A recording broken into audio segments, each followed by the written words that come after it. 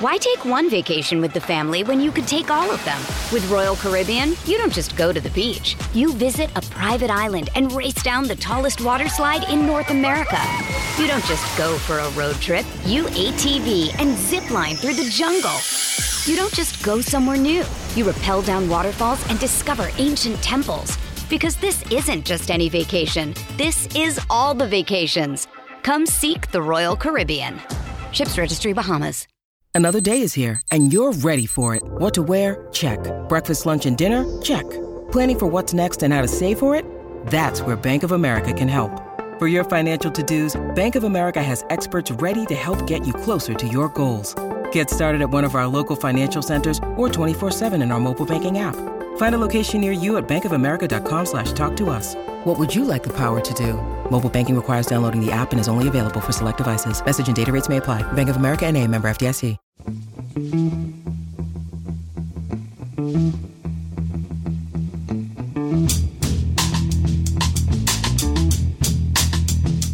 Hello and welcome to The Price of Football, the show that looks at the money behind the beautiful game with me, Kevin Day, and Liverpool University's Kieran Maguire. Kieran, can we start with a Starling update, please? Well, the good news is some of the neighbours listen to the podcast, and I am now the official pest controller of the close because it's not just us that it happens to. So we're now getting calls. My mate Paul who says, I don't fancy having a go at Starling. So I was called round on Friday night, and this time I rescued a female blackbird. So it's a whole new career on the back of this podcast, Kevin. And you know the difference between a female blackbird and a male blackbird, Kieran. It's extraordinary. Yes. It's a matter of plumage, I believe. I like the fact that, people all over the world will be saying that it's so typical of the south of England that they don't just pop next door and chat to each other. They say, I heard your podcast. We have a similar problem. Let me introduce myself. It's questions day, Kieran, but we have a couple of news stories. The first one is a big one, Kieran. It's reported in a proper daily newspaper this week that accountants are the best at kissing. There's been a survey. There's obviously a quiet news day, and Metro newspaper carried this story. Accountants are the best at kissing. Apparently civil servants are the worst at kissing. No mention of podcast hosts or comedians, but obviously I laughed for about half. I was laughing so much, Kieran, I could barely take a photograph of the article to send it to you. But I believe you can corroborate that. In fact, I believe there are letters winging their way from Moscow as we speak to corroborate that is the case. Absolutely, I've got a letter of commendation from the East European front. I was doing my best to improve East-West relations, and every man's got to do his bit for the country and woman, of course. And, of course, yeah. I just Ali's away on tour at the moment, but I phoned her and got one of her "What now?" You should be able to work the dishwasher by now. So I know I told her the story, and she just went, "Oh, I'd love to be there when he tells Gail that." Let's have a proper news story. We've got two proper news stories. They're both strange in their own way. Yes.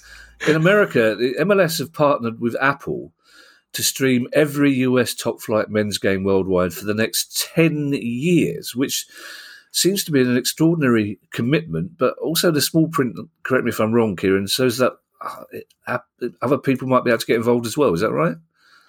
That's right. It is a very complicated. First of all, it's a worldwide deal. So people say, why are Apple getting involved in this? Because if you take a look at the ratings for the MLS, they're around about 250,000. It's pretty much, America's a big country, so it's pretty bobbins.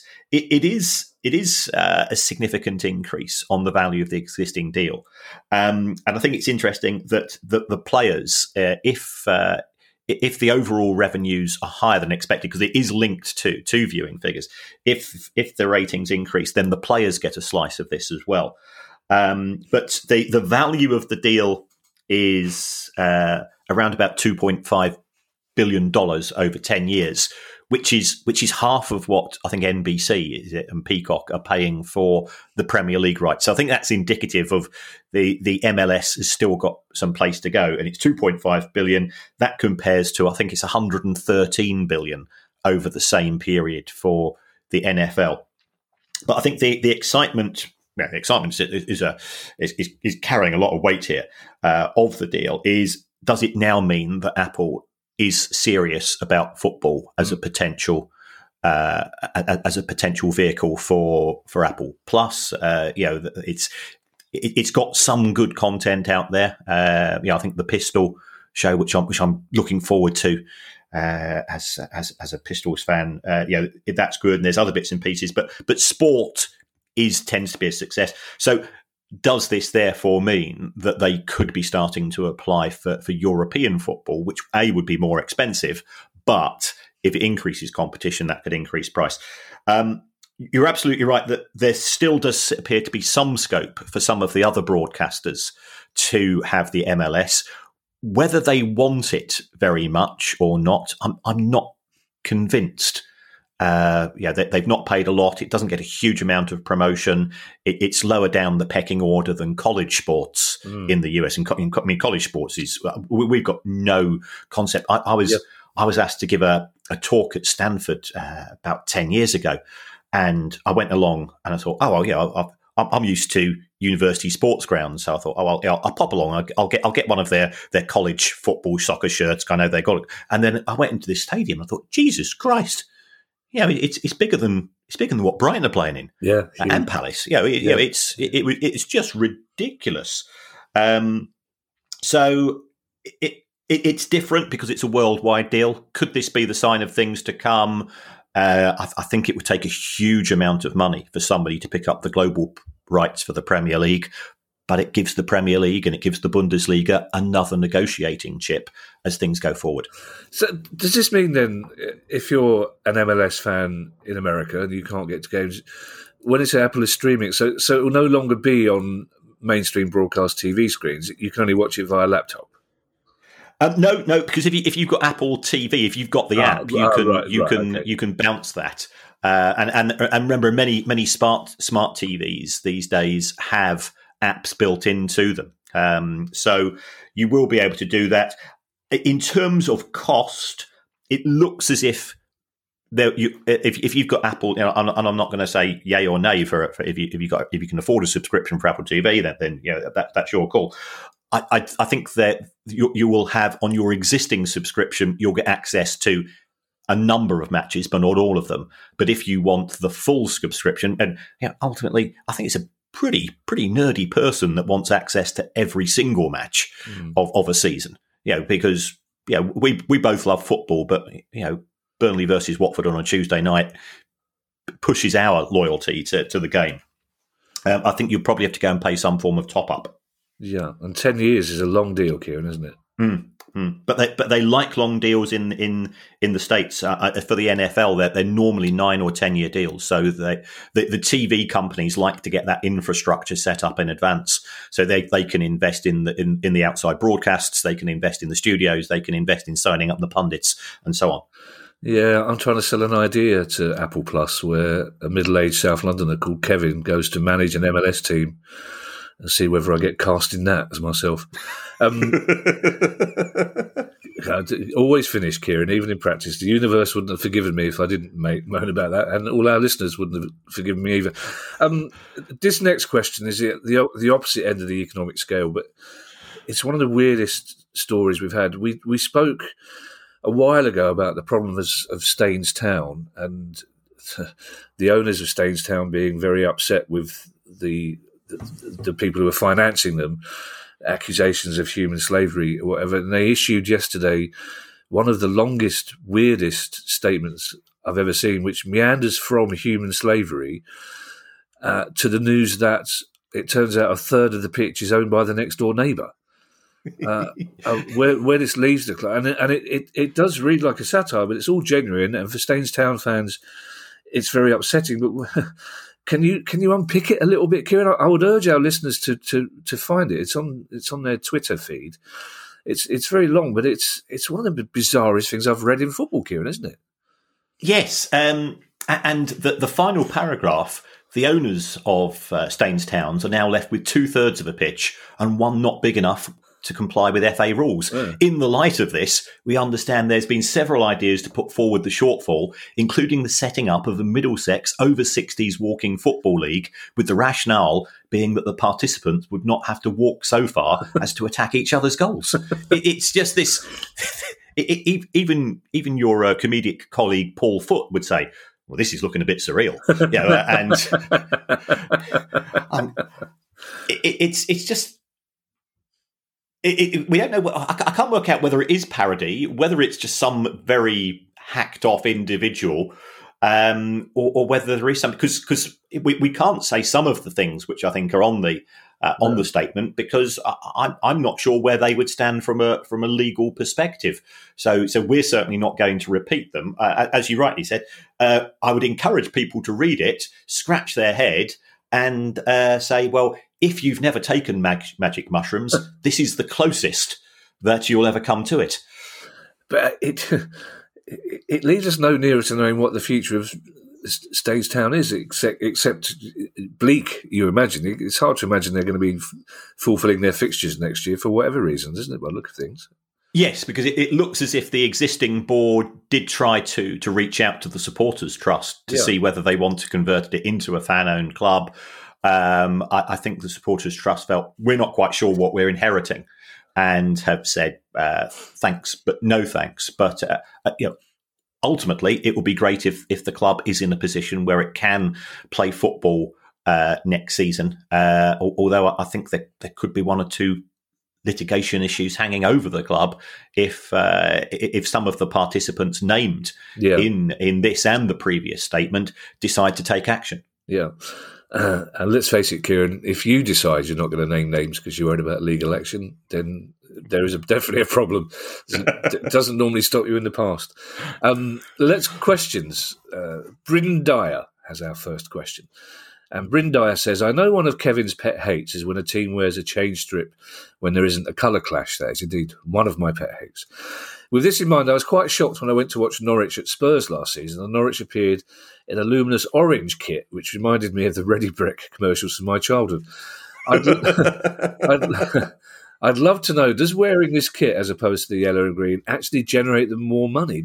And Bryn's absolutely right. There's no need whatsoever for that kit to be worn. Maybe back in the old days of black and white TV, but not anymore. Right. Well, I contacted our friends at Watford with regards to this. And for the sake of transparency, we'd also like to say thank you very much to our friends at Watford who've invited us to see Elton John play at Vicarage Road. Yeah, I'm a bit jealous. I think that might be an ambush, Kieran. I think somebody from Watford may have heard my Elton John story a couple of weeks ago and decided that this is a way for Elton to get his own back. So I'll have to think about that. No swing doors. But yes, it's very kind of Watford to invite us to Elton John. Well, yeah, I mean, I don't know. I can look my ex-punk friends in the face and say I might be going to see Elton John. I've seen Barry Manilow.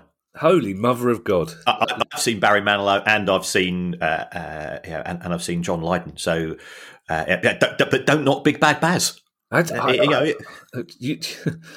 you go to a Sisters of Mercy gig and not tell people that you've also seen Barry Manilow? And where did you see Barry Manilow? I saw Barry Manilow at Manchester Arena wearing a Sisters of Mercy T-shirt. You were, or he was?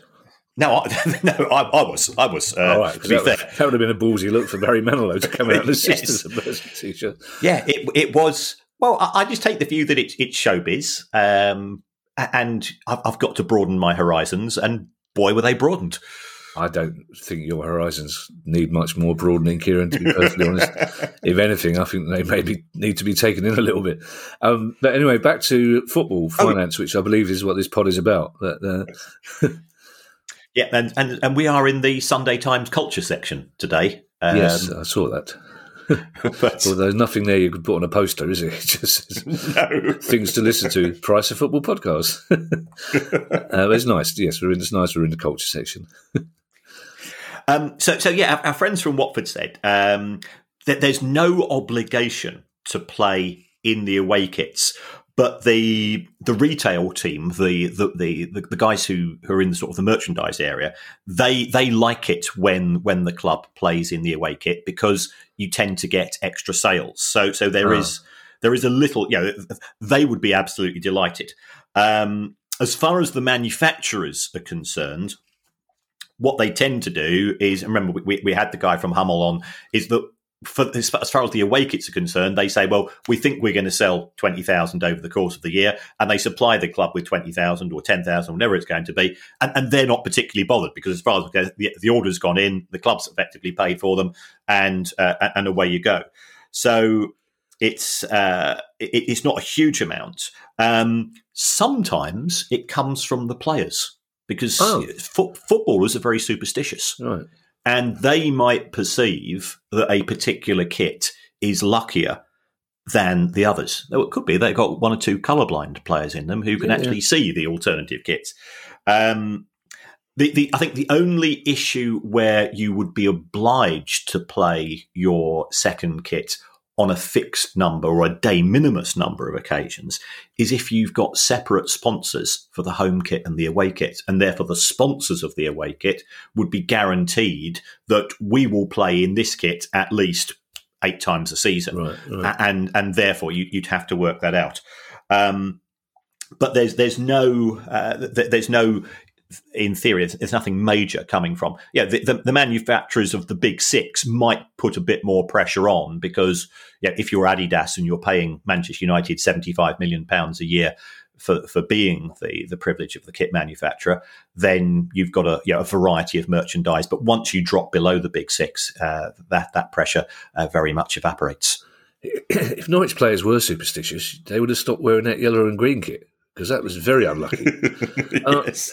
But surely the argument that the manufacturers say, well, wear this one, or the marketing people say wear this one, it depends on the result. Because if you get beaten 6-0 wearing that third away kit, no one's going to buy it, are they? It's in the same way that Palace bizarrely turned out for the FA Cup final replay in 1990 in the yellow and black kit, which I'm sure had we won, people would still be wearing now. But I've seen people literally chased out of pubs if they turn up wearing it, because everyone considered it unlucky and no one bought it. So that's a double-edged sword, isn't it? It's a gamble. You're absolutely right. Absolutely. Yeah. Mike Toon has a good name, Mike Toon. Mike says, how much do England players get as match fees? This is something we discussed early in the pod, but we haven't spoken about for some while, except for you remind us often that they donate their match fees. So how much do England players get as match fees? How do they compare to other countries? And finally, says Mike, pardon my scepticism, but knowing the players donate their fees, how have they performed versus inflation in recent years?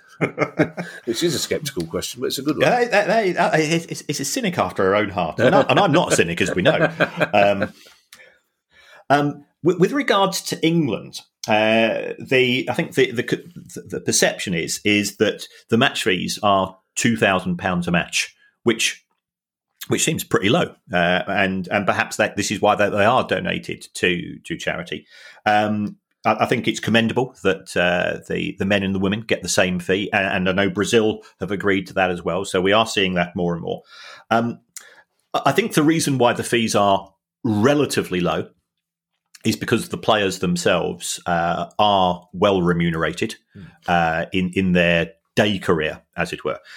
When we look at some other countries, so if we take a look at the US, and we've just been talking about the MLS, well, that Apple TV deal brings in less money than clubs in the EFL get from their TV deal. So that sort of, again, just sort of benchmarking it means that if you get into the national team, you do get quite you're getting more exposure.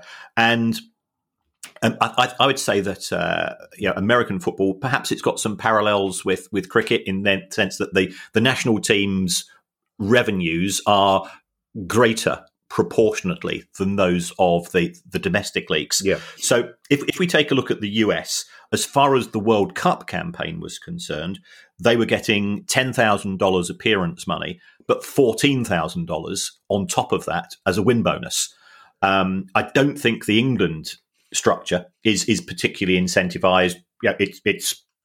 you're proud to play for your country and so on. So it does very much vary from country to country. Those countries where domestic leagues, there's not a huge amount of money, paradoxically, that they can be slightly more generous in terms of the match fees, because breaking through into the national team, especially if you're playing in the domestic leagues, can have a significant impact upon your overall earnings, just as it does in cricket. Do you know what? I think there are still people listening to this, Kieran, who are surprised to hear that you get paid to play for your country. It somehow seems counterintuitive, doesn't it, really? It is, but you are also helping the Football Association to generate huge amounts of money from broadcast deals, huge amounts of money from the commercial partners, and therefore, as you are the reason why these revenues are being generated, the argument goes, surely you should share in those rewards. And in the case of the England men's team, and I think was this originally driven by Gary Neville? Yep. I think fair play to them. Yeah, people can say, well, they can afford to do it. Yes, they can afford to do it, but they still do it. There's plenty of people that can afford to be more generous in life who choose not to be. Yeah. Next question comes from Spencer Pritchard. And Spencer says, my club, Shrewsbury, drew Liverpool in the FA Cup for the second time in 3 years, which is a great moment. But there's a lot of bad blood between Shrewsbury and Liverpool over the replay at Anfield in 2020. Klopp refused to attend the fixture and was open about not using any first-team players in the game, saying they needed a rest. Shrewsbury launched a complaint against the European champions for breaking FA Cup rules in not fielding their strongest team, and argued that the club missed out on television revenue due to a decision not to air the replay because of Klopp dropping those players. The claim, however, was dismissed 4 months later with no real reason given or compensation for our club. Why did the FA reach this decision, and how much did our club miss out in terms of revenue as a result? If you're wondering why I say Shrewsbury, it's because whatever one I choose, I'll get complaints from people who say it's the other one. I also love the fact, Spencer, says there's a lot of bad blood between Shrewsbury and Liverpool. I think that's not going two ways, is it? I just love the idea of Shrewsbury fans convincing themselves that they hate us, Liverpool. They really don't like us. But it's an interesting question, and also it obviously still rankles. It's 2 years ago, but it still rankles. But it's a fair point, because from Spencer's point of view, his club lost out on a fair bit of money, I'm guessing, Kieran, didn't they? They did. It's estimated to be around about £500,000. Wow. Which is a lot of money for a club like Shrewsbury. I do remember speaking to Brian, I think chief exec at Shrewsbury at the time, and that was one of those telephone conversations where I thought, well, even if I had recorded it, we would have to bleep out so much that it wouldn't have been worthwhile putting an excerpt on the show. He was mildly disappointed. Yeah. As far as the FA is concerned, I don't think there's necessarily a huge obligation to put out your best teams, and also precedent has been set. Remember by the FA. Remember, was it about 20 years ago when Manchester United were playing in a tournament, a World Club Championship, and they had to pull out of the FA Cup and so on and so forth. As much as I loathe it, because I take the view, and I suspect you do as well, that when I go along to see my team, I want us to win every single match, and therefore put out your best team. I understand such is the relative financial benefits of one extra victory in the Premier League, is it completely outweighs going through one extra round or two extra rounds in the FA Cup. So clubs prioritise that. It happens to most clubs. I think what was different about the Liverpool case, I'm a big admirer of Jurgen Klopp. He had a beef, which he expressed, verbally, saying, "Well, we're not going to do this, we're not going to do that." And if perhaps he just said, "Well, we've not decided what team we're going to put out yet," and they would have perhaps got the match would have been broadcast. But by being proactive and saying, well, I ain't going to be there, effectively the players aren't going to be there, it did diminish the attractiveness of that fixture from a broadcaster's point of view. So perhaps it wasn't, I understand his concerns, fixture congestion, player welfare, absolutely understand where he's coming from with regards to that. It was unfortunately that Shrewsbury ended up as the fall guys for that, and they lost out in terms of remuneration.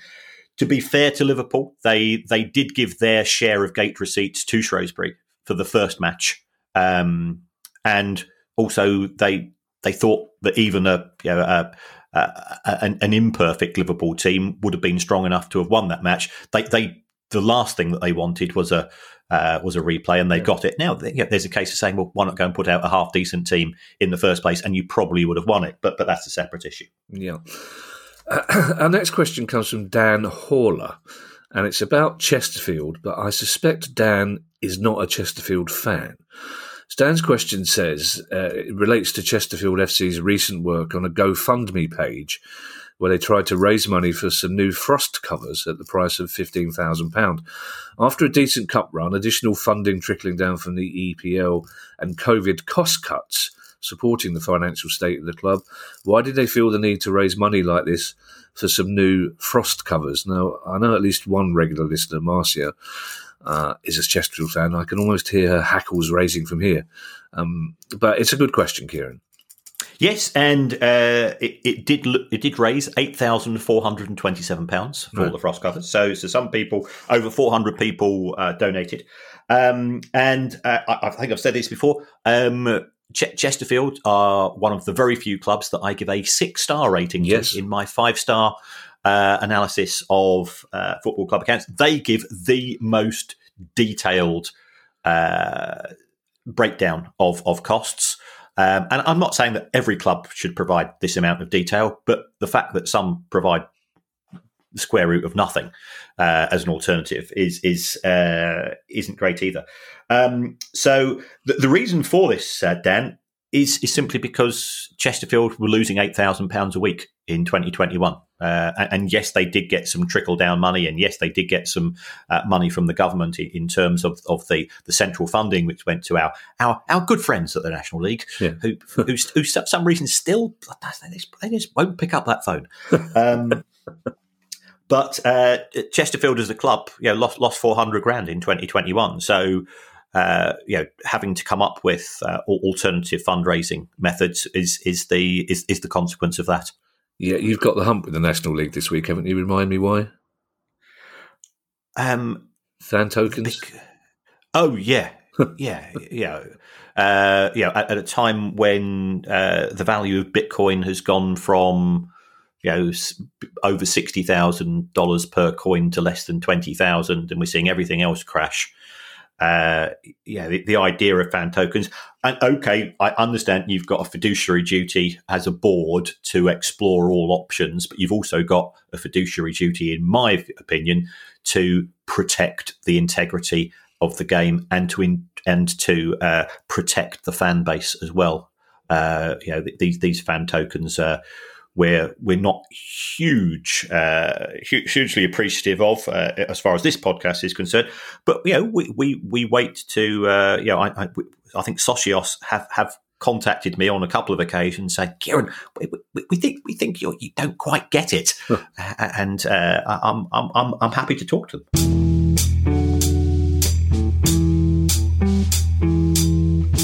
This episode of The Price of Football is brought to you by the AI-powered workspace Notion. What if you had access to tomorrow's tools today? In Notion, you do. It's the AI-powered workspace where any team can turn ideas into action. My career is sort of a bit like being a butterfly, and I'm always jumping from project to project. So therefore, Notion helps me from summarising meetings notes and automatically generating action items to getting answers to any question in seconds. If you can think it, you can make it. And Notion is for everyone, whether you're a Fortune 500 company or a freelance football finance lecturer. You can try Notion for free when you go to notion.com/priceoffootball. That's all lowercase letters, notion.com/priceoffootball, and start turning ideas into action. That's notion.com/priceoffootball. Why take one vacation with the family when you could take all of them? With Royal Caribbean, you don't just go to the beach. You visit a private island and race down the tallest water slide in North America. You don't just go for a road trip. You ATV and zip line through the jungle. You don't just go somewhere new. You rappel down waterfalls and discover ancient temples. Because this isn't just any vacation. This is all the vacations. Come seek the Royal Caribbean. Ships Registry, Bahamas. Hi, I'm Steve Lemack, and every week I'm joined by Music Ally's Head of Insight, Stuart Dredge, on The Price of Music, the weekly podcast all about the money behind the music industry. In each episode, we discuss the very latest goings-on in the music business and dig into the finances behind the big stories. So whether you're a music lover who just wants to know more about what really goes on in the industry, or you're an aspiring musician, manager or label owner who wants some inside knowledge on how Spotify's financial model really works, or what the future holds for independent live music venues, this is a show for you. Subscribe to The Price of Music in your podcast app now. See you soon.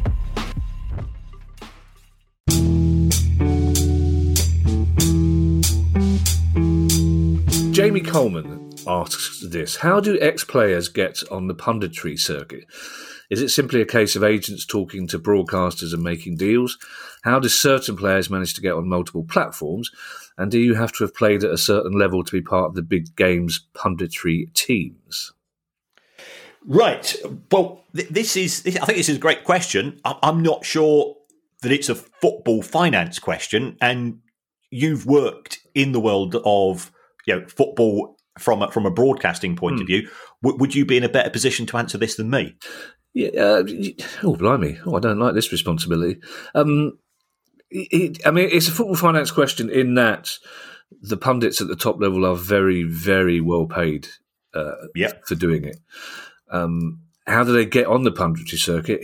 Unfortunately, it's pretty much who you know. It will be a case of agents talking to broadcasters and making deals. The sad fact is that Michael Owen, who is very rarely mentioned in the same sentence as best pundit on TV, is far more likely to get a job as somebody, for example, a friend of mine, Martin Gritton, who used to play for Plymouth and Grimsby, amongst other people, who's excellent at talking about football and very handsome, simply because Channel 4 will take a decision that Michael Owen. It's more likely. Nobody tunes in to watch the pundits, essentially, but people are more likely to take Michael Owen seriously, and Channel 4 will feel that it raises their profile somewhat than getting somebody who's a better talker about football.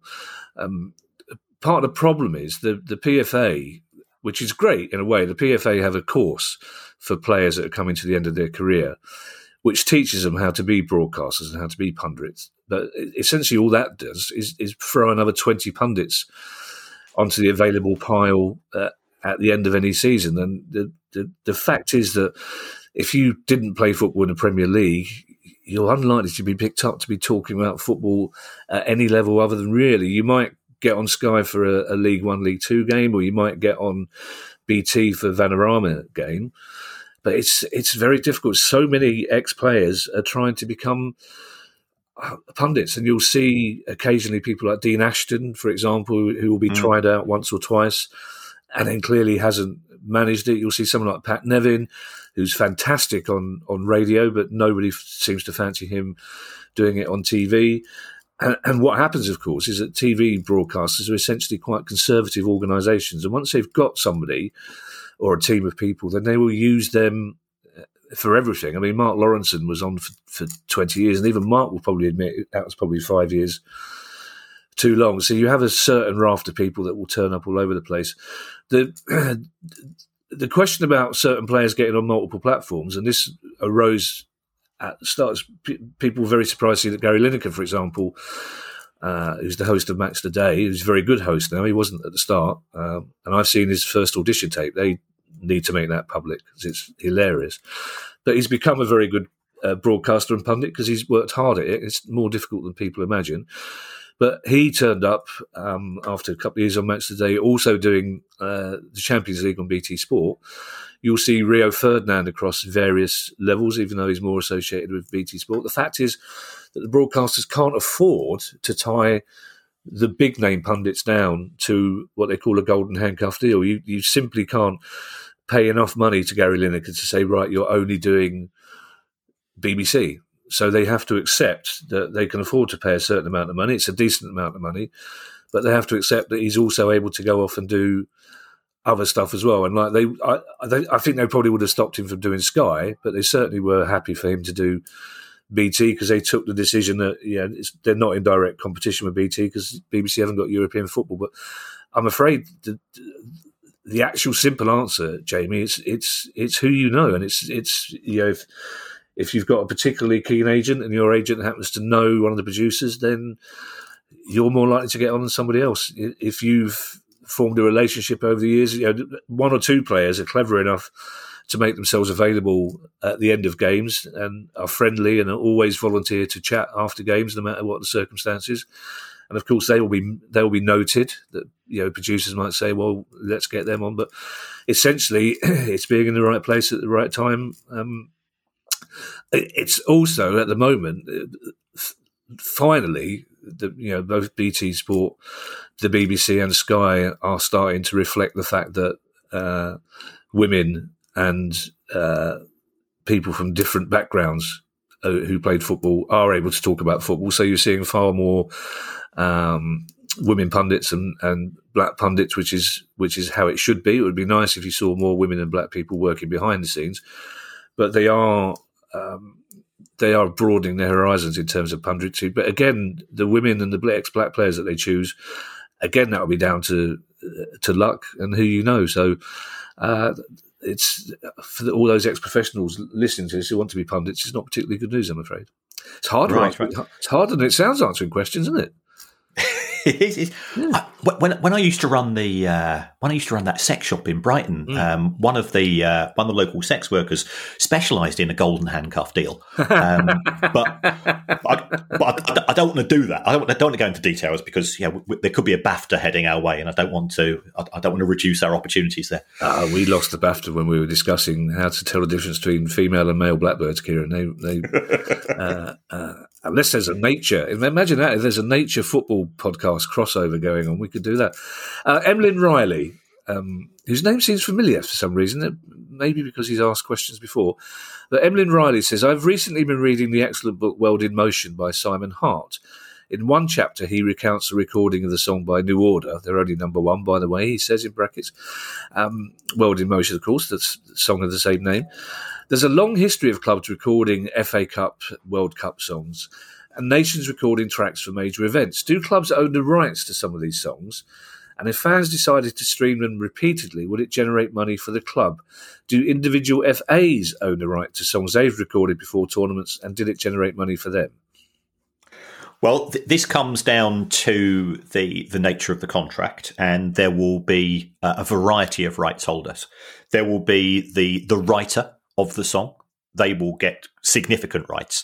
And then the artist will either get a fixed fee or they will get a share of royalties. Now, the artist could be the club or the football association, which in turn has a subcontract with the players who are singing the song, or it could be the players themselves, but that doesn't tend to be the case because they're effectively, you wouldn't, if we think going back to, for me, the first football song I ever heard, and I expect you was it Back Home, 1970?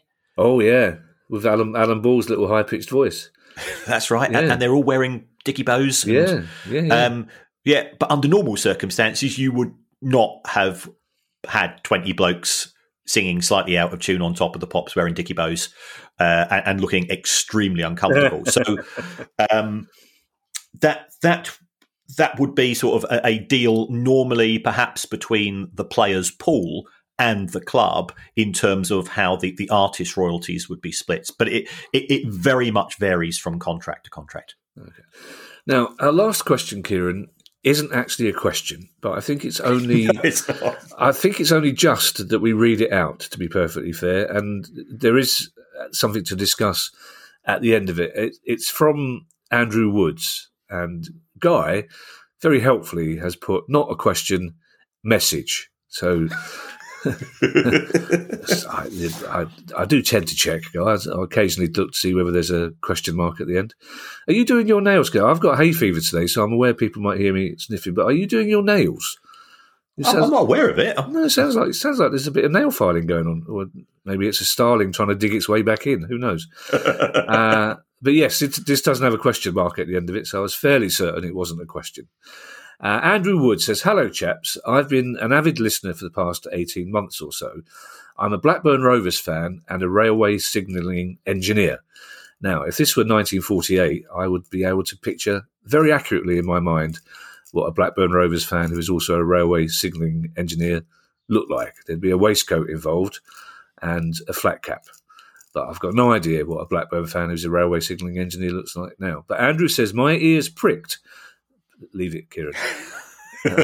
"My ears pricked at Kevin bemoaning the fact the railway engineering works clashed with a match in South London and made it difficult for people getting to the game.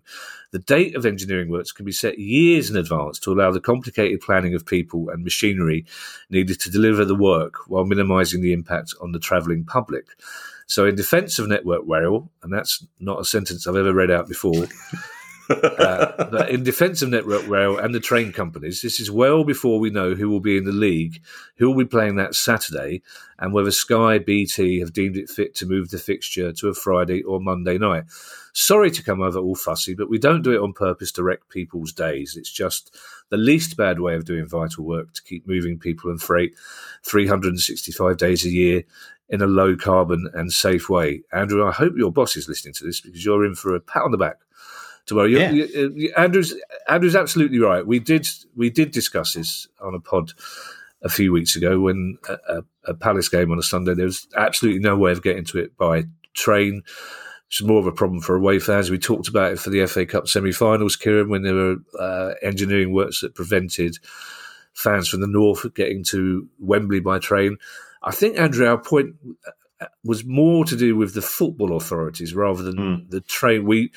I think we all knew. That's interesting to know that it's sometimes years in advance. I think it's more to do with the FA or the Premier League or the broadcasters checking whether there are any issues before they change a game, because it does make life very difficult. I mean, getting to, as you say, Kieran, getting from Brighton to Wolverhampton on a Sunday is hard enough as it is without suddenly realising that there are engineering works. So I think it's down to the Premier League to check that before they blithely say, yes, the game can be moved to a Sunday or a Monday night. But there's no way around it. As Andrew says, that's just the least bad way. But it's not beyond the realms of fantasy, Kieran, is it, to suggest that somebody at the broadcasters or at the Premier League just has a little look and just goes, well, we've got to play the FA Cup semi-finals at Wembley. Should we pick the weekend where there's no trades? Well, I think, Andrew, and you both raise a completely valid point. Given that these dates are set significantly in advance, then why can't this be taken into consideration when the fixtures are originally written up? Now, there was an absolutely brilliant Athletic article this week about the fixtures computer, and I'd encourage you, if you got a subscription, read word for word, because an awful lot of work does go into it behind the scenes. And I know that this would add a further layer of aggravation to the algorithms, but there's no reason why a little bit more care couldn't be taken into consideration. But we weren't having a go at you and your colleagues, Andrew, and I think you've put up a very valid and proportionate defence as to it's running a national rail network isn't an easy task, especially when it is being split into bits from an individual company point of view to add to further aggravation. Yeah, don't talk to me about the fixture. That fixture computer wants Palace to go down. It's the second season running. It's given us 3 really difficult games. I don't think you play anybody out of them apart from Man United. Brighton haven't got anybody who were in the top 10 last season till about December. for some reason. Yeah, we've got a good start to the season. We've got to deliver, and Manchester. I mean, first two matches, Manchester United away and Newcastle at home. If Newcastle are spending billions, it's going to make it more difficult. But yeah, I agree with you that we took a look at it and thought, well, we need to get some points under the belt as we did at the start of last season, because we then went on a run on 3 wins out of 25 in the Premier League in the middle bit. Yeah, I don't know how that computer does it. What sort of algorithm is it? 19 of the clubs start off with 6 easy games, it seems. And that can't be possible. But the computer seems to have worked it out that way. I'm not sure it is a computer, Kieran. I think it's 2 Brighton fans and a Chelsea fan working it out between them. Thank you to everybody. We did mention pet hates at the top, didn't we? The fixture computer is very much that. I've got an index. It makes it easier. I'll just riffle through the index. What's under F? Oh, fixture computer. Thanks to everybody who's donated to the pod via our Patreon page. If you'd like to make a small monthly contribution to the pod, go to patreon.com/priceoffootball. And if you have a question you'd like answered on the show, email us at questions@priceoffootball.com. And before I hand you over to Mr. Kieran Maguire for his customary farewell, I think, Kieran, we should... fans will be in suspense. It turns out that Tony Hereford is called Tony Hereford. We've been questioning for several weeks whether he's Tony from Hereford or he's Tony Hereford, and I had a rather plaintive tweet from him saying, "Oh, my name is Tony Hereford." That's not how he speaks. I'm just inferring that from it. So I'm really pleased to hear that Tony Hereford is called Tony Hereford. So as I say, I will hand you over now to Mr. Kieran Maguire for his customary farewell. Well, as always, folks, thank you very much for the support and the feedback in respect of the show.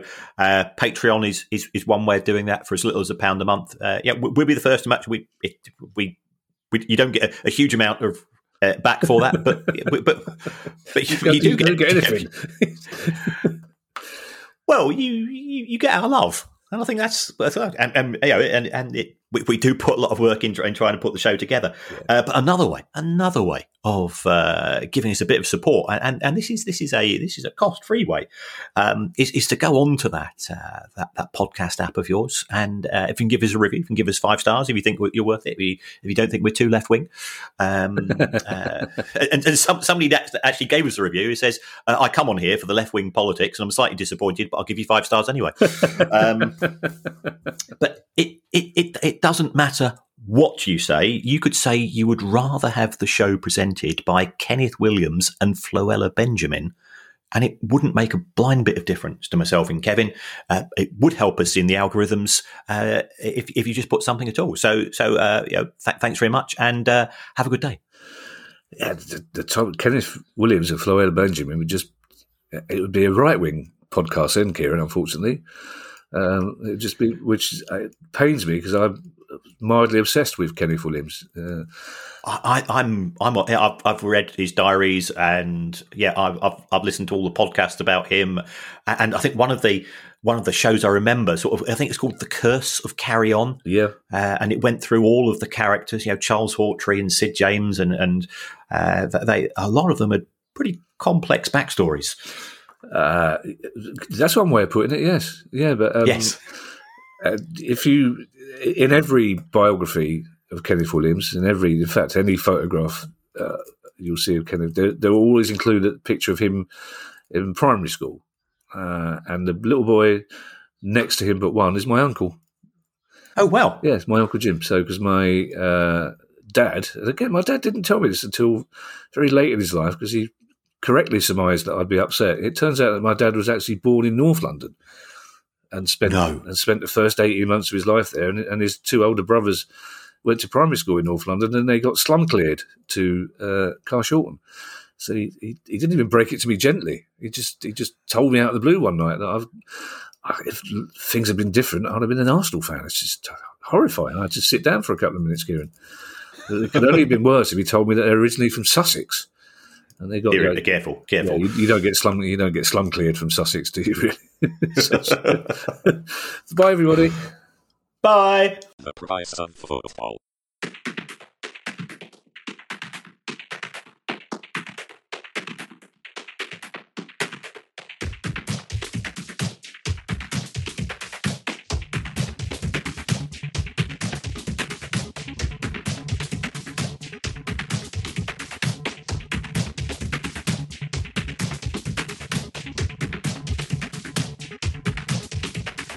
The price of football.